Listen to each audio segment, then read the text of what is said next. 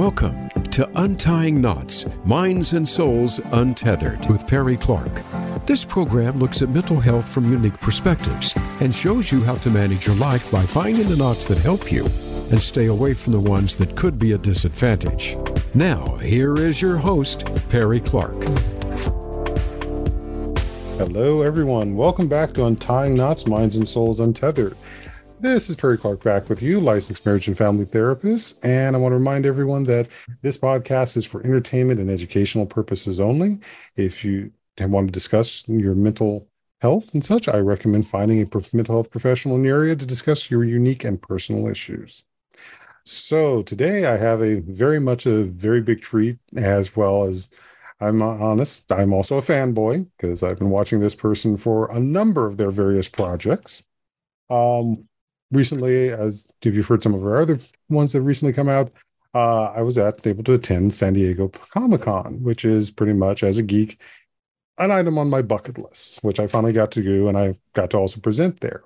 But while I was presenting there, I also got to sit in on some other panels, and one of the big ones I sat in was called POCs of Tabletop Role-Playing, which had this individual at it. And today we're going to be talking to B. Dave Walters.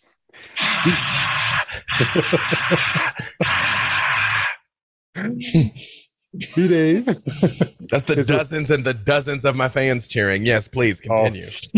Oh yes, let the ego get bigger here. B. Dave Walters is a writer of Dungeons & Dragons, A Darkened Wish for IDW Publishing and for Wizards of the Coast.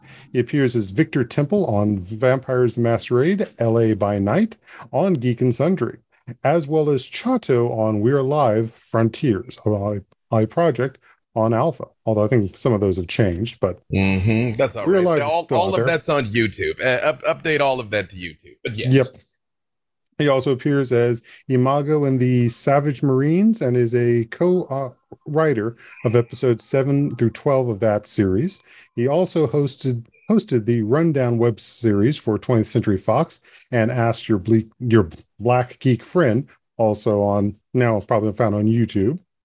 In addition to being a writer and co-producer of the Electropunk comic series, he is the winner of the Be the Next BeliefNet featured blogger contest for BeliefNet in the Hope and Inspiration category.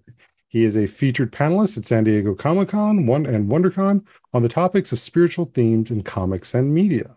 So welcome, B. Dave, to Untying Knots. Hello. Thank you all for having me. And as always, I ask the question, how did you get here? The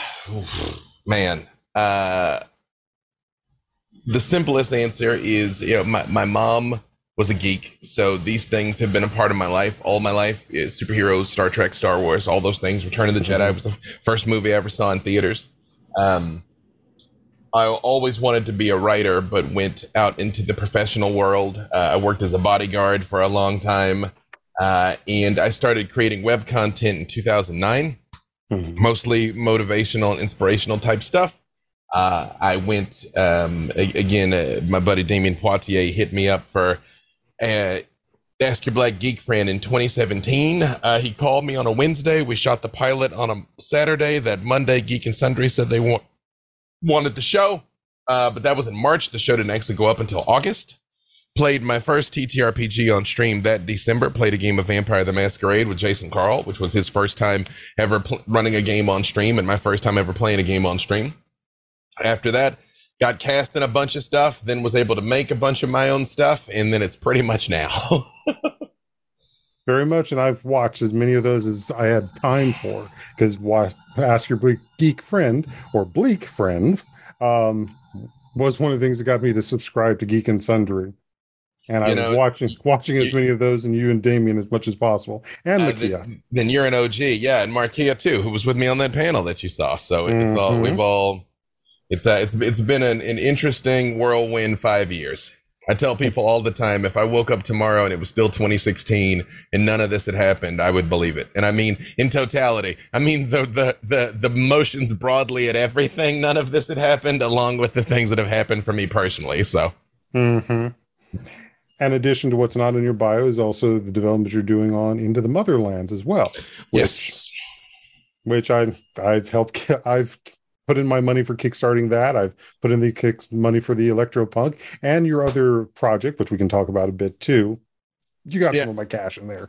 Well, I appreciate that. I appreciate your support. It literally makes it possible to do what I do. Yeah, lead developer for the End of the Motherlands TTRPG, which hopefully will be ready by next year's Gen Con. But it's more important that it be right than it be fast. But that is the intent.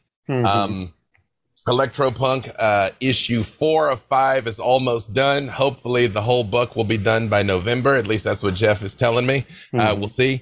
My co-creator, Jeff Wamister, is a director for DC Animated. He was at Comic-Con for the premiere of the new Green Lantern movie, Beware My Power, that he directed. So we're both pulled in a bunch of different directions, but we're making incremental progress. And I also have my documentary, Dear America from a Black Guy. The hardest part about that, I know you'll be shocked to hear that making a movie alone in a pandemic is difficult.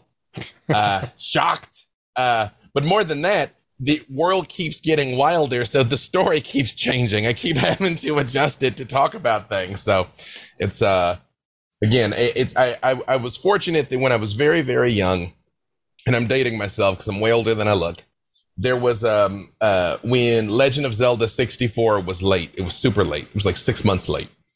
At Nintendo headquarters, they had a mural painted on the wall that said, "A late game is only late until it comes out, and a bad game is bad forever." So I've always kind of taken that ethos with me into the things I've done. It's like it's good to get things out as quickly and as agilely as possible, but it is more important that it is something that you are proud of and can stand behind and will live forever on its own two legs. Which is lovely. And I think there's also an element in, maybe it's one that's going to show up in your project, is also the aspect of the weight that goes behind it being a very much a POC game. And the idea that sadly it's got to be perfect or twice as good to get half as much. Absolutely. If we have one I not dotted, one T not crossed, there is a rabble that have already pre-purchased their pitchforks and torches, and it doesn't matter what we do, so it's we have to be able to defend it as much as possible. I mean, most recently you saw this with the character of Reva in Obi-Wan, and the faux uproar after the first 2 episodes, and it's like, she's on screen for 10 minutes, man. That's not what you're mad about. You know what I mean? Nope. Yeah, that's not what you're mad about, buddy. And if you need to, if that's truly even what you believe, you need to go take a long time on the mountaintop, because I got some bad news for you. Yeah, even the same thing saw with Namor with the Wakanda Forever preview too. Not to mention what we've also heard from people who have certainly concerns about the D&D Honor Amongst Thieves trailer and a certain creature of note. It's one of those things. And of course, that trailer dropped at Comic-Con. So everybody's asking me about that. How do you feel about a druid wild shaping into an owlbear? And I'm like, if you think that's a deal breaker, you don't love Dungeons and Dragons. You know what I mean? You don't. You know what I mean? Like, if you're so far lost into being a neckbeard gatekeeper, and I guarantee you, if that had been some other character, not the pretty girl doing that, you wouldn't have heard nearly as much fluff about it. I personally said they should come out and be like, joke's on you. This is set in the 3.5 continuity and druids can do anything. Where's your god now? So, but, it's one of those things, man. It's like, and I think that's kind of the insidious nature of gatekeeping. And I talk about this all the time, is the problem is, oftentimes it starts innocently enough where you begin to, I grew up during the Satanic Panic. I grew up when this content was not just lame, it was dangerous. And then it became lame, and so I've seen every iteration of this, and I've seen it be countercultural. I very much remember where it's just like the kids in Stranger Things. When I met them, I told them the show you guys are acting in was my actual life with slightly fewer monsters, and it was a thing that you did to escape. And you begin to define yourself by those things. You define yourself being by somebody who plays D&D or reads comics or plays video games, to the exclusion of the cool kids. Mhm. And then fast forward and you find out that the cool kids, I'm giving air quotes, by the way, I realize you can't see me, but hopefully you can hear my air quotes, either were playing these things all along too or want to play them now. And when you're like, when this was my refuge to get away from you, you can't come here too, because if you have this thing, then what does that make me? Whereas the counterpoint is, it's like, yeah, but if you have a candle and you use that candle to light someone else's candle, you haven't lost anything. You now have two candles. That Right. if this thing becomes big and popular, there will just be more of it for everybody. And that should be a good thing. More people loving the thing you love is a good thing, not a bad thing. Oh yeah. Yeah. I think it's, from the therapy standpoint, I think it's always that concern that it's going to get diluted, as opposed to the flame is just continuing to be a mass. And especially with the idea of someone's bringing in an idea like something shouldn't turn into an owlbear. But I always love the response being is like, well, that was the only mini that was available. You know, that is friggin' magic, man. Friggin' magic. You know, it's if a player came to me today, first of all, you can do anything for flavor. If they were like, I'm a dinosaur druid and I want everything I WoW shape into to be a dinosaur, I'd be like, dope. We'll take those existing stat blocks and we'll reskin them for flavor. I'll let you turn into monsters made out of candy. Who cares? You know what I mean? Like, if that's what's going to be interesting to you, especially if it's not actually affecting the game mechanically, and maybe even if it's affecting the game mechanically, it's like, whatever. You're there to have a good time. You're there to have a good time. Which would have made for a lovely way they could have flavor texted Chult more. Well, you know, my career exists. It's funny you talk about how I got here. My career in the tabletop space exists as it does because I was so vocally critical about Chult. When it came out, we were doing Ask Your Black Geek Friend, and I very much called out the fact that I was like, no black people worked on this book. None. You know, for the people that don't know, Chult is non-specifically D&D's Africa. When it came out in the 80s, it was racist as hell. You know, pygmies with bones through their nose, cannibals, the whole every bad dark continent trope. So when Tomb of Annihilation came out in 2017, Chult came back and it was better, but this time it was this weird like post-colonial place where like the black people were kind of trying to pick up the pieces and still were like vaguely living into the trappings of their occupiers. And I was like, yo, this is a fantasy setting. The black people could have been on the moon. You could have done anything and you did this. And I very much just called it out for being tone deaf, not racist because you don't know what you don't know, but tone deaf. In to Wizards' eternal credit, their response was, you're right. There weren't any black people on this and we will do better. And they have. They've worked with lots of different people since then, with me, with Tanya DePass, with Gabe Janes, and Mackenzie DeArmas. You know, people I could spend the rest of the day naming, you know, kind of culminating with books like The Radiant Citadel now that is all expressly diverse voices and diverse stories. So it's been a good thing. Yeah, I know, because when it first came out, it inspired me to run and build my own Chult game, which I kept the Death Curse as a backstory, but I had an entirely different story. All my characters had to be from Chult. They were playing the variants there, and ran for nearly 4 years storyline before some things happened. But that was a joy, and I'm now sort of known as like, if I build another game, I'm probably building a Chult because I've built all the material for it. You should throw it up on the DMs Guild. It was a very different challenge I was putting everybody through and building some history that was not even put into. Now that's something to consider, because I had them on a very different God scale battle situation with Dindar. Yeah. I also kind of came up with my own answer to that I've sort of kept in my back pocket. I've played it at places like D&D and a castle and stuff, but not really like publicly. I keep kicking around. At some point, I'll do it out on the big stage. We'll see. Which will be nice to see. So what is it like being the DM for so many, and Dungeon Master for those who aren't familiar, or Game Master for so many of these streams, especially for what you're doing with the Black Dice Society? At the height of my Patreon, I was running between 35 and 40 games a month, which I don't recommend. That's it. That's a lot. That's a lot. It's funny, when I did D&D in a castle in 2018, running 2 games a day was absolutely exhausting. And then I built up to that. I tell people I went from like being a 10K runner to an ultra marathoner. It's I won't say it's effortless because that would be incorrect. But like right now at this exact second, if you said I've got the Obama family in the hallway and 2 million people are on Twitch ready to watch a game of D&D, can you run it? I would say yes. Like, let's do it. Whatever.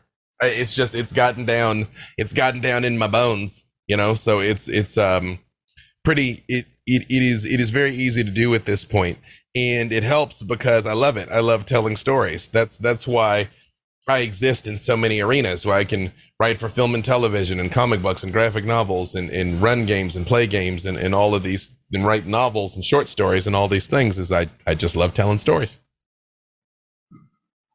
Yes, you do. And all the work you've done between these projects and such, and then the G4 television show, which sadly I haven't had a chance to watch because I don't think I have paid for that service, but it should, I've gotten differing answers. I thought it was all on YouTube, but at least most of it's on YouTube, and everything that's not on YouTube is on the G4 Twitch. So I don't think any of that is subscription gated. I don't think. I was very proud of that though, because we it was the first D&D campaign on television. And in the year 2021, there's not a lot of firsts left. So getting to be the first to do something was very, very special and near and dear to my heart. Very nice. Very nice. So what was rest of San Diego Comic-Con like for you and the others that were there? I saw. I had 10 events between panels and games and everything. So literally every night I was out till 2 or 3 in the morning. I didn't get home before 2 one time, and I was up back at the con when it opened the next day for the run of it. Oh, no wonder you're so exhausted. It's a lot. I mean, and again, we're about to do it again for Gen Con. I allowed myself, it so happens I kept that pace for Comic-Con, and my sister and my niece were visiting. So my niece came back with me on the train Sunday night, and we entertained the entire week. They left on Saturday. I still had a charity game and some other things yesterday. So I let myself sleep a little today, and I'm going to let myself sleep a little tomorrow, and then we're wheels up Wednesday for Gen Con. Do it all again. Well, you continue to show the statement of black doesn't crack. Yeah, man. But again, there's a moment. I know you told us before, you mentioned earlier that Comic-Con was a bucket list for you. This year was I'd say about 70% of the crowd. Pre-pandemic, it was about 250,000 people would come in the years prior, and there's a moment where you could come out of the hall at Comic-Con and just look in every direction your eyes could see was just people. It was it was human beings off into the horizon in every direction. And that's my like Dragon Ball Z Super Saiyan moment of power, to just like soak it all in. It's been complicated now because as much as I still love being around people, it's plague times, and I'm all like, so I'm like, be close to me, but not that close to me. Say hi, do not touch me. You know what I mean? So that's, I was double masked the entire time. That was a challenge, bopping all around, all out in the San Diego heat with 2 masks on, but that's what it took. So. Oh yeah. To be my first one is like, I could move around. I'm perfectly happy with that, as opposed to that wall-to-wall mass of people. But I know also, as I'm sort of looking at this as a therapist, I'm looking at the friends that are going out having a good time at this. I'm watching the couples that are there having a date for this weekend, and this is also couples of multiple different age brackets, not just teenagers but mature couples too. Oh yeah, I'm watching full families there, and it's like, okay, we're not necessarily the problem. We're all here of multiple different fandoms enjoying our time together. There's a deeper personality issue with the ones that are gatekeeping, being the trolls who are generating off of the conflict and all of this. Again, it's those people have always been the overwhelming minority. They're just the loudest, and I think the thing that bothers me the most is how many of them are bad faith actors, that they don't actually care. Like, I'd have more respect for you if you were just about that life of 2nd edition D&D, and that really truly was the hill you wanted to die on. I'd be like, you're still wrong, but at least you've got some integrity in your wrongness. Versus I'm just out here to antagonize, to be antagonistic. I'm like, nah, it's sad. Well, and then the other thing I also noticed is like the number of POC people amongst the crowd here enjoying this, from the anime groups to all the, whether you're Marvel or DC or Dungeons and Dragons and such, is like there is I would say a much better representation of us at Comic-Con as opposed to some of the smaller things I've gone to. Absolutely. I mean, and I think people lose track of the fact that we were always here. We were here from the beginning. It's Black people are 17% of the country. I mean, I think we've been 17% of most fandoms this entire time. If you plot it on a graph, So, I mean, obviously sports like football, basketball, baseball, like anything physical, I think we represent at a much higher rate. But in terms of just being into stuff, I mean, people lose track of the fact that Cyberpunk was created by Mike Pondsmith. That's a Black man, so we've been here from the jump. Very much so. I'm curious then, with all the work that you've done and such, how do you think the fandom, the creativity, all of that has affected your mental health? So, I mean, I, by my nature, am relatively unflappable. At the hardest point in my entire life, I came across the Meditations by Marcus Aurelius, and I read that, and I realized that everything he was writing was how I saw my life, how I saw life and tried to live anyway. So it's like almost Stoicism is sort of my default approach. I mean, I've studied and practiced Buddhism very heavily, but my nature is to be non-attached, if that makes sense. Just stuff rolls off of me pretty easily, which has helped a lot, because a lot of the challenges that friends of mine have had, like for instance, like I have no concept of imposter syndrome. That never registers in my consciousness because of two things. I know how hard I worked to get to this place and everything that I've sacrificed. And I also know that it's a blessing. It's completely random, that the right doors have opened at the right time. And I was fortuitous enough to be able to walk through them. And I operate from a place of gratitude. I operate from the fact that I'm very lucky to do what I do. And I'm so incredibly grateful to do what I do. And I think that buffets me in particular in a lot of ways. But it, I don't know. I was in the corporate world, the very grimy, cutthroat corporate world. So the drama that comes in this place, and it does happen, is like meaningless to me. It's meaningless to me. So I'm just enjoying the ride. And I wish that more of us could have learned that, will learn that, will experience that as we go on. So I think that's a great place for us to be able to go ahead and take a break here. So stay tuned, people, and we're going to be back here on Untying Knots with B. Dave Walters. I'm Perry Clark, licensed marriage and family therapist. So we're going on soon. Be right back. Don't go nowheres.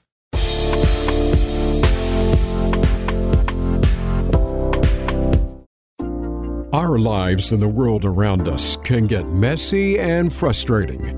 Untangle and Grow Counseling's focus is to untangle that mess and make sense of it so you have a good foundation to build and grow from.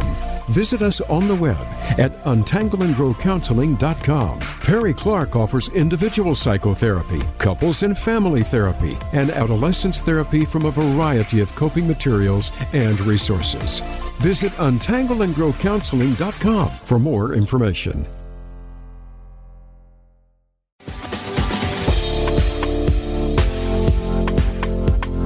You are listening to Untying Knots, Minds and Souls Untethered. If you have a question or comment about our podcast, send an email to pclark@untyingknotspodcast.com. That's pclark@untyingknotspodcast.com. And now, back to the program. Okay, folks, welcome back to Untying Knots, Minds and Souls Untethered. I'm Perry Clark, licensed marriage and family therapist, here with actor, creator, writer, B. Dave Walters. So, Yep. Again, there we go. In our break, we were just talking a bit more about gaming and so forth. And one of the things we had both had an interest in was the Wakadu. Wakadu. My dyslexia is getting better of me. Chronicles. And we're talking about especially the Moth people. Yeah, Wakadu Chronicles was again, it was a Afrocentric 5th edition expansion. It's D&D, but with drawing heavily on African mythology and stories, and highly recommended. It's out now. You can get it. It's WAGADU, Wakadu Chronicles. Highly recommended. Great stuff. And you and several others did do a episode of it back in the early parts of the pandemic, as I recall, too. We did, yeah. We did a one shot to help with the launch on a Blackwater RPG, if I recall. Alicia Marie, TJ Storm. I don't remember everybody else. I'm not intentionally trying to leave anybody out, but I mean, I've played literally hundreds of games since then. The names and the characters blur. These aren't the ones you're looking for. But I did play one of those. I did play one of the Moth people in mine. Yep. Which led to a question that came up in my own home game, was the aspect of some of my players were asking, so where are the elves in this? And I basically said, oh, wait, I am bringing them in. But there's also that classic problem of historical and, shall we say, the knuckle draggers who don't see elves are something that exists around the world. They're just not going to appear all the same way. Yeah, I mean, there's nothing at all wrong with Eurocentric fantasy. I wouldn't be where I am in life without Eurocentric fantasy, but it is by no means the only fantasy. Not aesthetic, but the word that I'm looking for is eluding me right now. But it is not the only context or backdrop for stories. Yeah.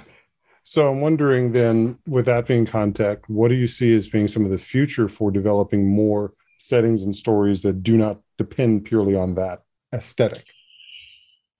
I think the key is to get more and more people telling their stories. Like in the panel that you came to, Mackenzie Darmus talking about how important it was to tell these stories from of the islands of the Philippines and stuff, and be told by those people that care about those things. Even something like Miss Marvel being able to be told by people of a Pakistani Muslim background that care about those things, because that is how you get the proper nuance in juice into what you're doing, and then you're allowed to let it be out there and live and let other people enjoy it. I think as more and more marginalized voices are lifted up, we'll get more and more things. I mean, there's always going to be room for Legolas, Gimli, and Aragorn, always. It's just, it is not taking away from those things. It is adding more things to it. Yeah. So long as somebody else is enjoying them, they're still living on. Yep. And that's absolutely the flame expanding. Absolutely. So when you're doing all the writing process, when you're like for Dark and Wish and so forth, and I know this also gets into what you were talking about, Marcus Aurelius. What is that process like for you in writing and coming up with the ideas about that? So again, the part of the reason why I say I can do what I do is because I understand story and what makes a story, in the sense that there are 8 billion human beings in this world. But all things being equal, we're still made from the same thing. We have heart, lungs, spine, brain, that combine into an infinite assortment of combinations. So I understand the brains and the bones and the central nervous system of what makes a compelling narrative with a beginning, middle, and end, and that is why. So when I sit down to do things, it becomes more about the format. Like on one end, you have a screenplay. A screenplay is a blueprint. The goal of a screenplay for a film or television is to include the least amount of information possible to get across your point. Because the directors, the producers, the actors, the set designers, all these people are going to take that and make something out of it. At the extreme other end of the spectrum is a novel, where a novel can have anything. You could spend 10 pages talking about what it's like to eat a ham sandwich if you want. You probably shouldn't, but you could. You can talk about, like, even though George R.R. Martin is dead to me, and he is, in the Feast for Crows, I think, is where the Red Wedding actually takes place, I think. Might be a Storm of Swords. And you get that story from Catelyn Stark's point of view. And it goes all the way down to describing how it feels when she gets her throat cut, feeling the knife scrape against the bones of her neck. You know, you can't have that in any other medium except that. Where then it's like comic books are somewhere in between, where unless you are the writer and the artist, and I cannot draw to save my life, if it's not in the script, it will not be on the page. So you have to take the time to specify every single thing. This frame, it's this way. You know, the way I work with my artists, I try to give them a lot of liberty in the sense that I'm like, I want to get across that he hits him really hard and knocks him into that car. You know, where you want to set the camera in that frame, I don't care. You know, but with the way I write fight scenes, I write them in extreme detail because I'm trying to get across revealing who the characters are by how they fight. The fact that one person comes straight forward and hits while the other one slides low and tries to like trip you is telling you something about who they are. So that kind of thing is important to me. But, you know, Tess Fowler, when we were working on A Darkened West, she gets so mad at me because I'd be like, a group of goblins attacks. And she's like, how many? I'm like, as many as you want them to be. And she's like, well, I need you to tell me. I'm like, I don't know what you got time for. You know what I mean? It's a grip of goblins, you know, a gaggle of goblins. That's what I want. So, yeah, that's it. It's if you understand the concept, applying that concept to the format is not so difficult.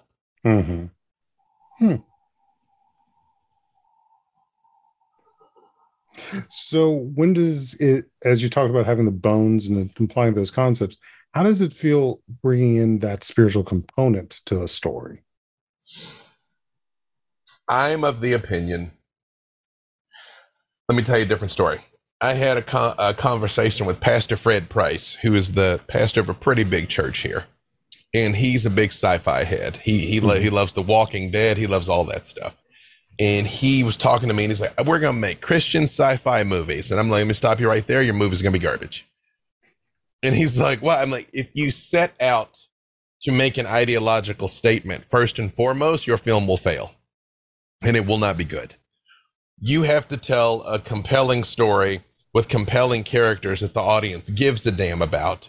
And if you can weave a spiritual message through there at the same time, you will be successful. You know, you take a movie like Avatar, the James Cameron Avatar, not the cinematic hate crime that was The Last Airbender.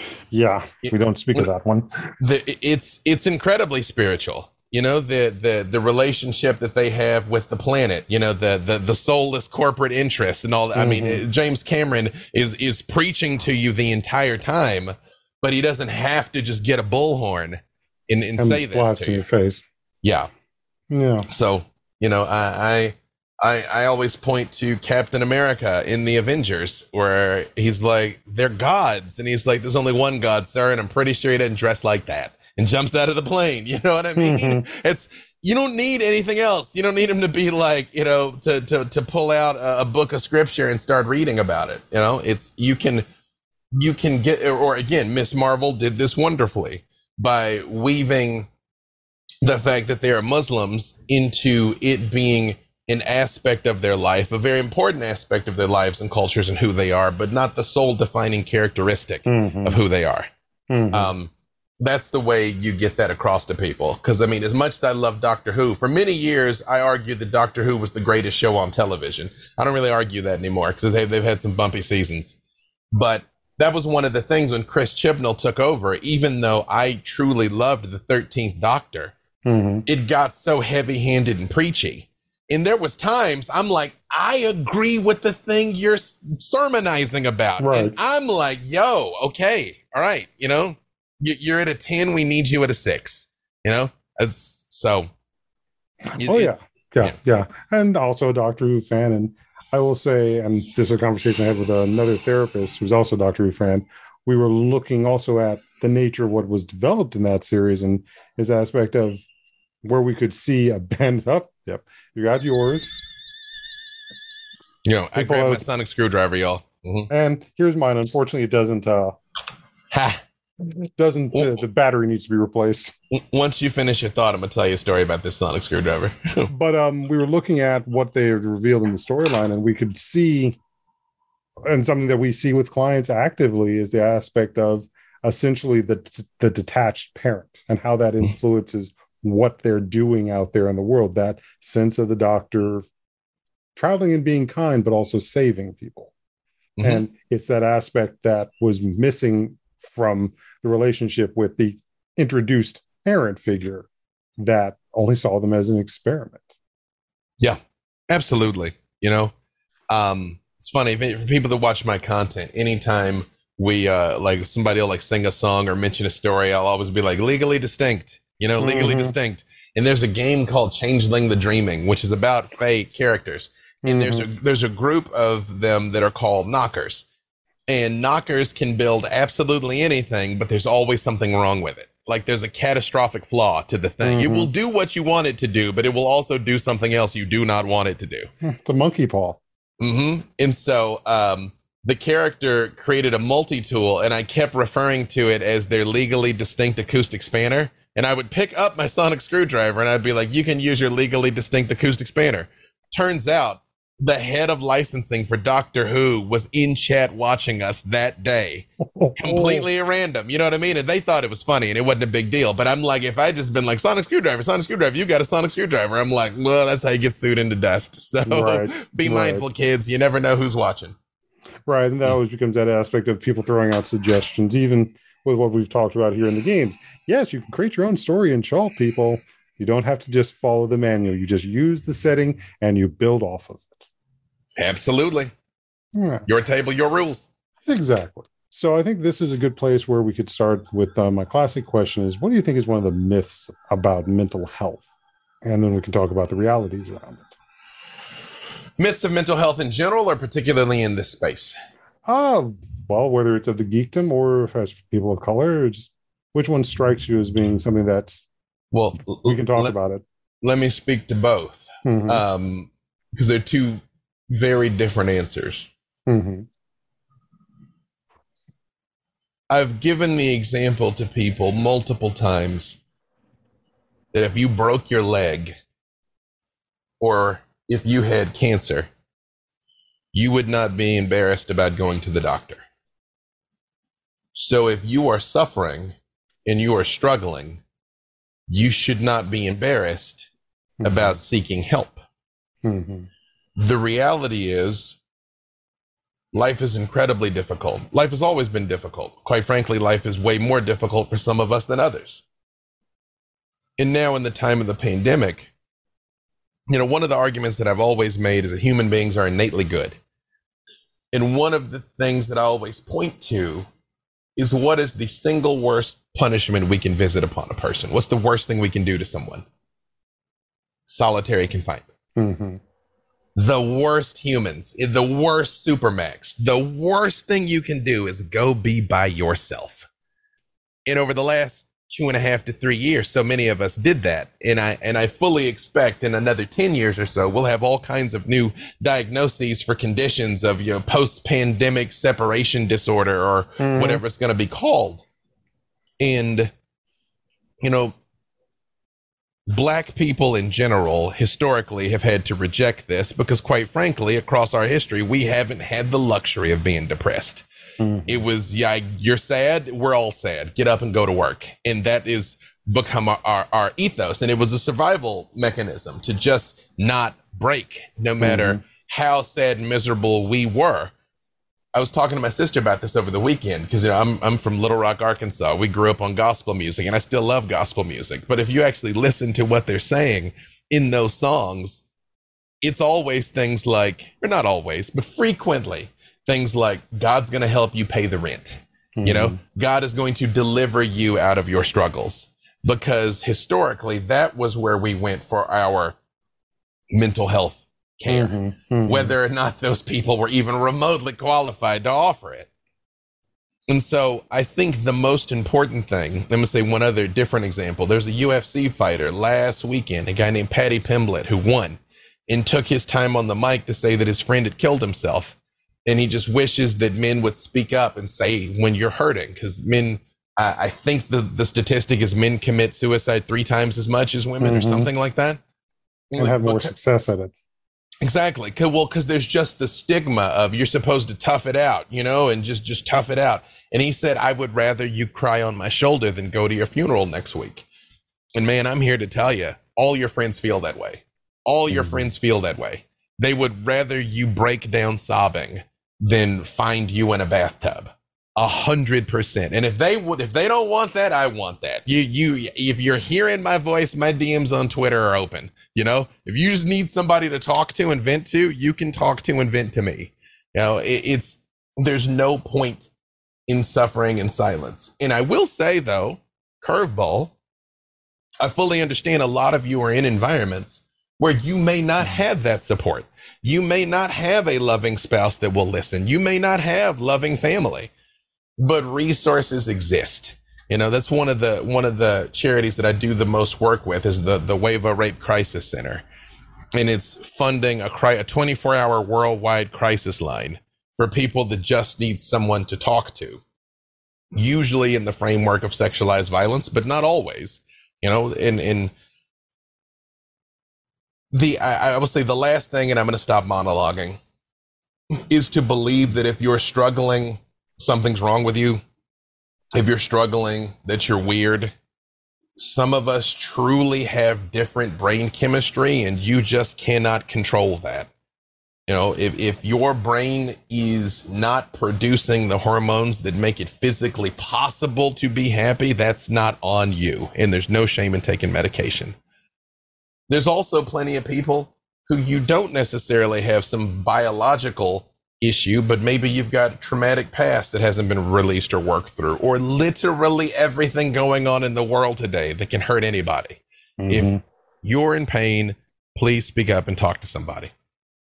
And that's what we try to do as therapists and mental health professionals. Sadly, there is not as many of us as there's actually needed, because then, let's be frank, that also gets into that aspect of someone would rather take their life than cry, or rather than see a therapist. Well, there's also the need for us to support the idea of people becoming therapists and working in this field and being able to have a livelihood. Yeah. It's it's tough, and I mean this is one of the real struggles of the medical system that we have here in America versus the medical resources that exist in other countries. So much. Let me caution this, because a lot of times, every time there's a mass shooting and right wingers are like, it's a mental health issue, that's bullshit deflection. But a lot of crime, when you start digging, okay, it comes down to drugs and alcohol. Okay, you dig through that. Well, it's self-medicating. It's self-medicating for pain. That could be worked through in different ways. If there just were more resources and less of a stigma. I've known many people, mostly Black people, but many people that just would straight up say, if I talk to someone, that means I'm crazy. Right. And it's like, not at all. Because again, if you dropped a bowling ball on your foot today, you wouldn't limp around for 6 months. No. You go see somebody. Well, you probably wouldn't be able to walk either. Exactly. So there's no shame in it. That's just, I guess the reality is life is both too short and way too long to suffer needlessly. And in the meantime, we try to have the stuff that brings us joy, like playing a game, reading a comic book, watching a movie, and dreaming elsewhere. I mean, escapism has its place, It's but there's a lot of therapeutic applications of things like D&D.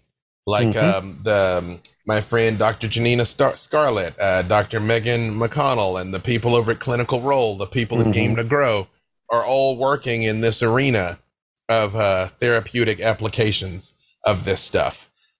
It's when I was doing my aforementioned Patreon, I by no means marketed it as a therapeutic outlet, nor did I intend it to be as such.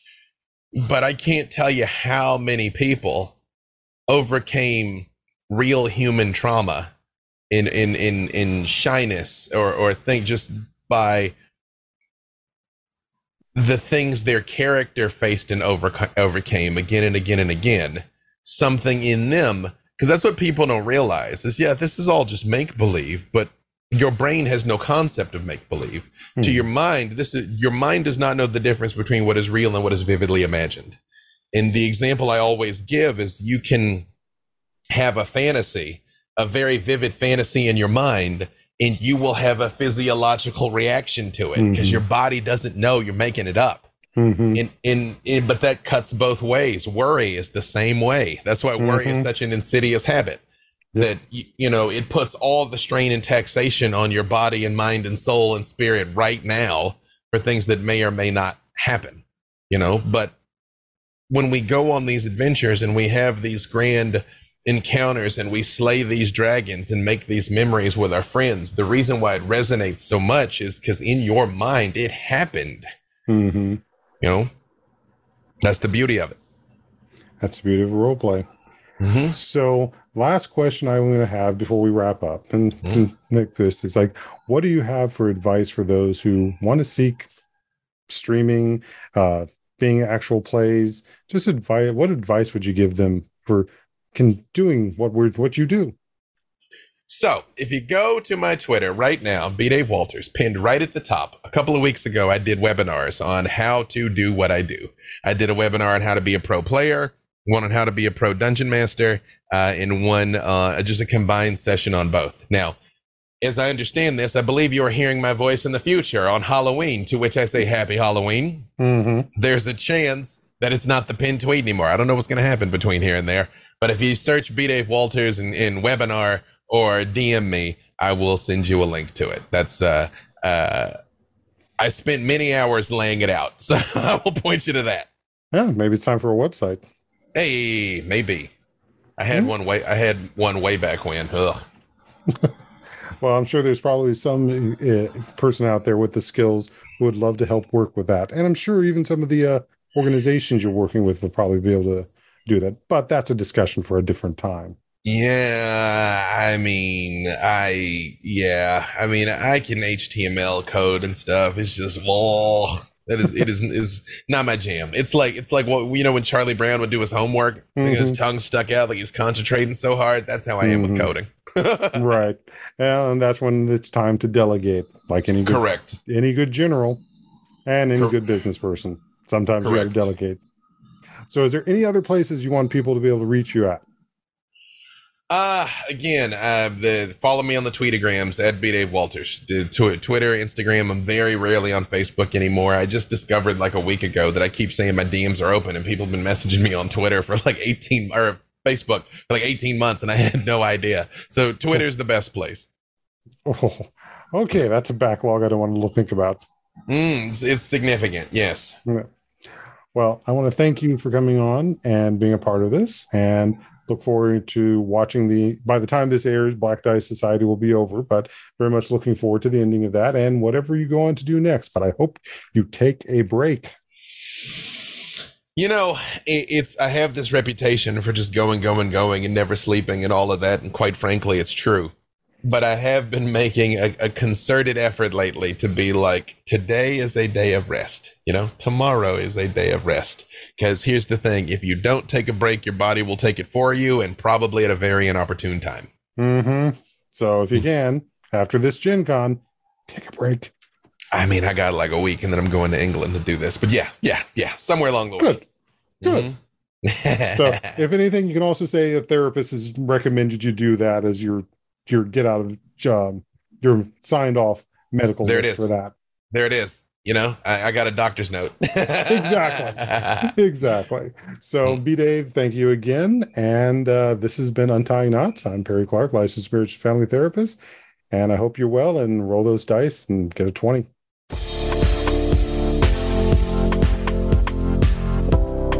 Thank you for tuning in for Untying Knots, Minds and Souls Untethered. Be sure to join your host, Perry Clark, for another episode on the podcast coming soon on the Voice America Empowerment Channel.